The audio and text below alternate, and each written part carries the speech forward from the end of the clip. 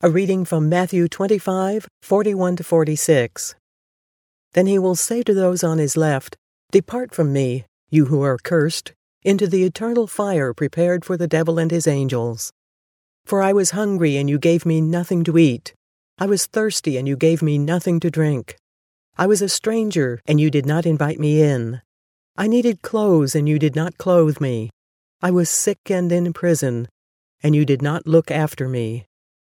They also will answer, "Lord, when did we see you hungry or thirsty or a stranger or needing clothes or sick or in prison, and did not help you?" He will reply, "Truly I tell you, whatever you did not do for one of the least of these, you did not do for me." Then they will go away to eternal punishment, but the righteous to eternal life. Nathan, wasn't it about a month ago, or even a little longer, that you actually preached on Matthew 25, this very same verse? Yeah, September 24. And it was quite a sermon. It was quite a kind of an event around the church. It was kind of a game changer. But what I focused on when I read this prior to us sitting down and chatting about it is how blind the people were about what Jesus was really talking about. Right. Truly, I tell you, whatever you did not do for one of these, you did not do for me. Then they will go away to eternal judgment, but the righteous. Well, I think it's when we're talking about this tomorrow that they say, "We didn't see you. Where were you?" And it's kind of like I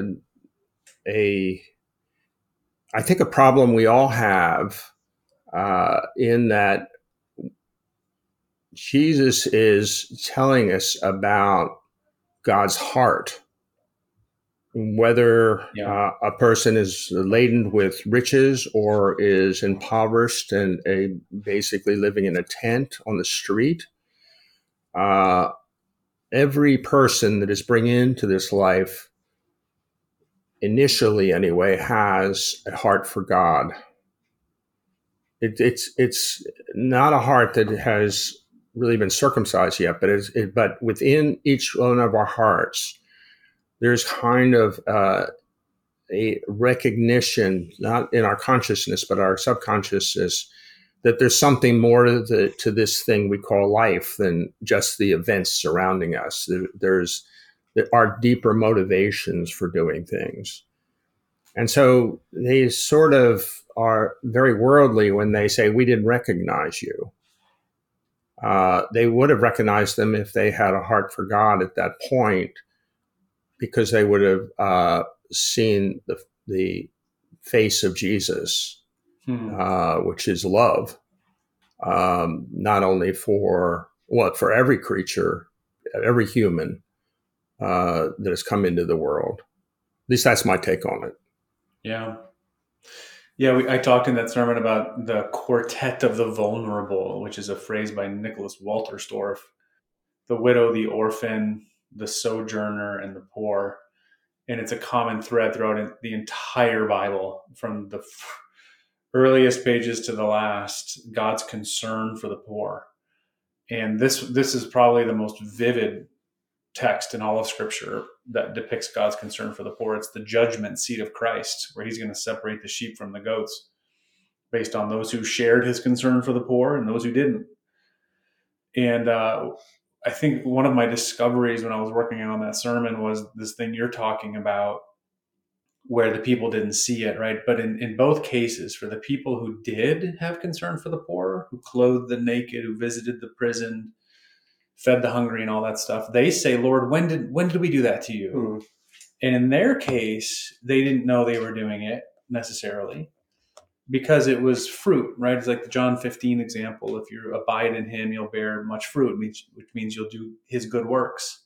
And if it's fruit, it's spontaneous. It's natural. It's not so contrived. You don't know you're doing it sometimes. But in the case of the negative ones, which is what today's scripture is, they're like, "Lord, when did we do that?" It's almost like they didn't have eyes to see the poor. And how often I think that's true. If I can confess in my own life, when I walk from the train to a building, or when I encounter somebody who has needs, I have an amazing ability to just blind my eyes to their need. I just keep walking. I keep moving. I skip that email, or, So in our case, in the second category, the goats, as it were, we use it as an excuse. I didn't see them. I didn't see you, Lord. But in the sheep's example, it's because it's fruit. It's a different reason, I think. That was one of my discoveries during the sermon preparation back in September. David, any thoughts? Yeah, I've just been thinking about this idea of, how when we become Christians, the Holy Spirit comes to live inside us, right? So there's Christ in us. But in some ways, this passage broadens that idea. Because every human is created in God's image, right? And Jesus is God. So by nature, every human that's living has Christ in them, in a way. And so when we do good things to one another, whether we're doing good things for Christians or not, and whether it's Christians doing good things or not, it's like we're doing these things unto Christ, whether we know it or not, which I find very interesting. But it's almost a broadening of that idea of Christ, not just in Christians, but Christ in all people. Yeah. When he says, "You did it to me." Exactly. Yeah. I have one last kind of concluding thought here, and that is, a while back we talked about the great commandments, to love the Lord your God with all your heart, soul, strength, and mind, and to love your neighbor as yourself. And right here we're talking about our neighbor, but this reminds me of the other thing we said is the second level of love, your neighbor, is an impossibility without the first love, God.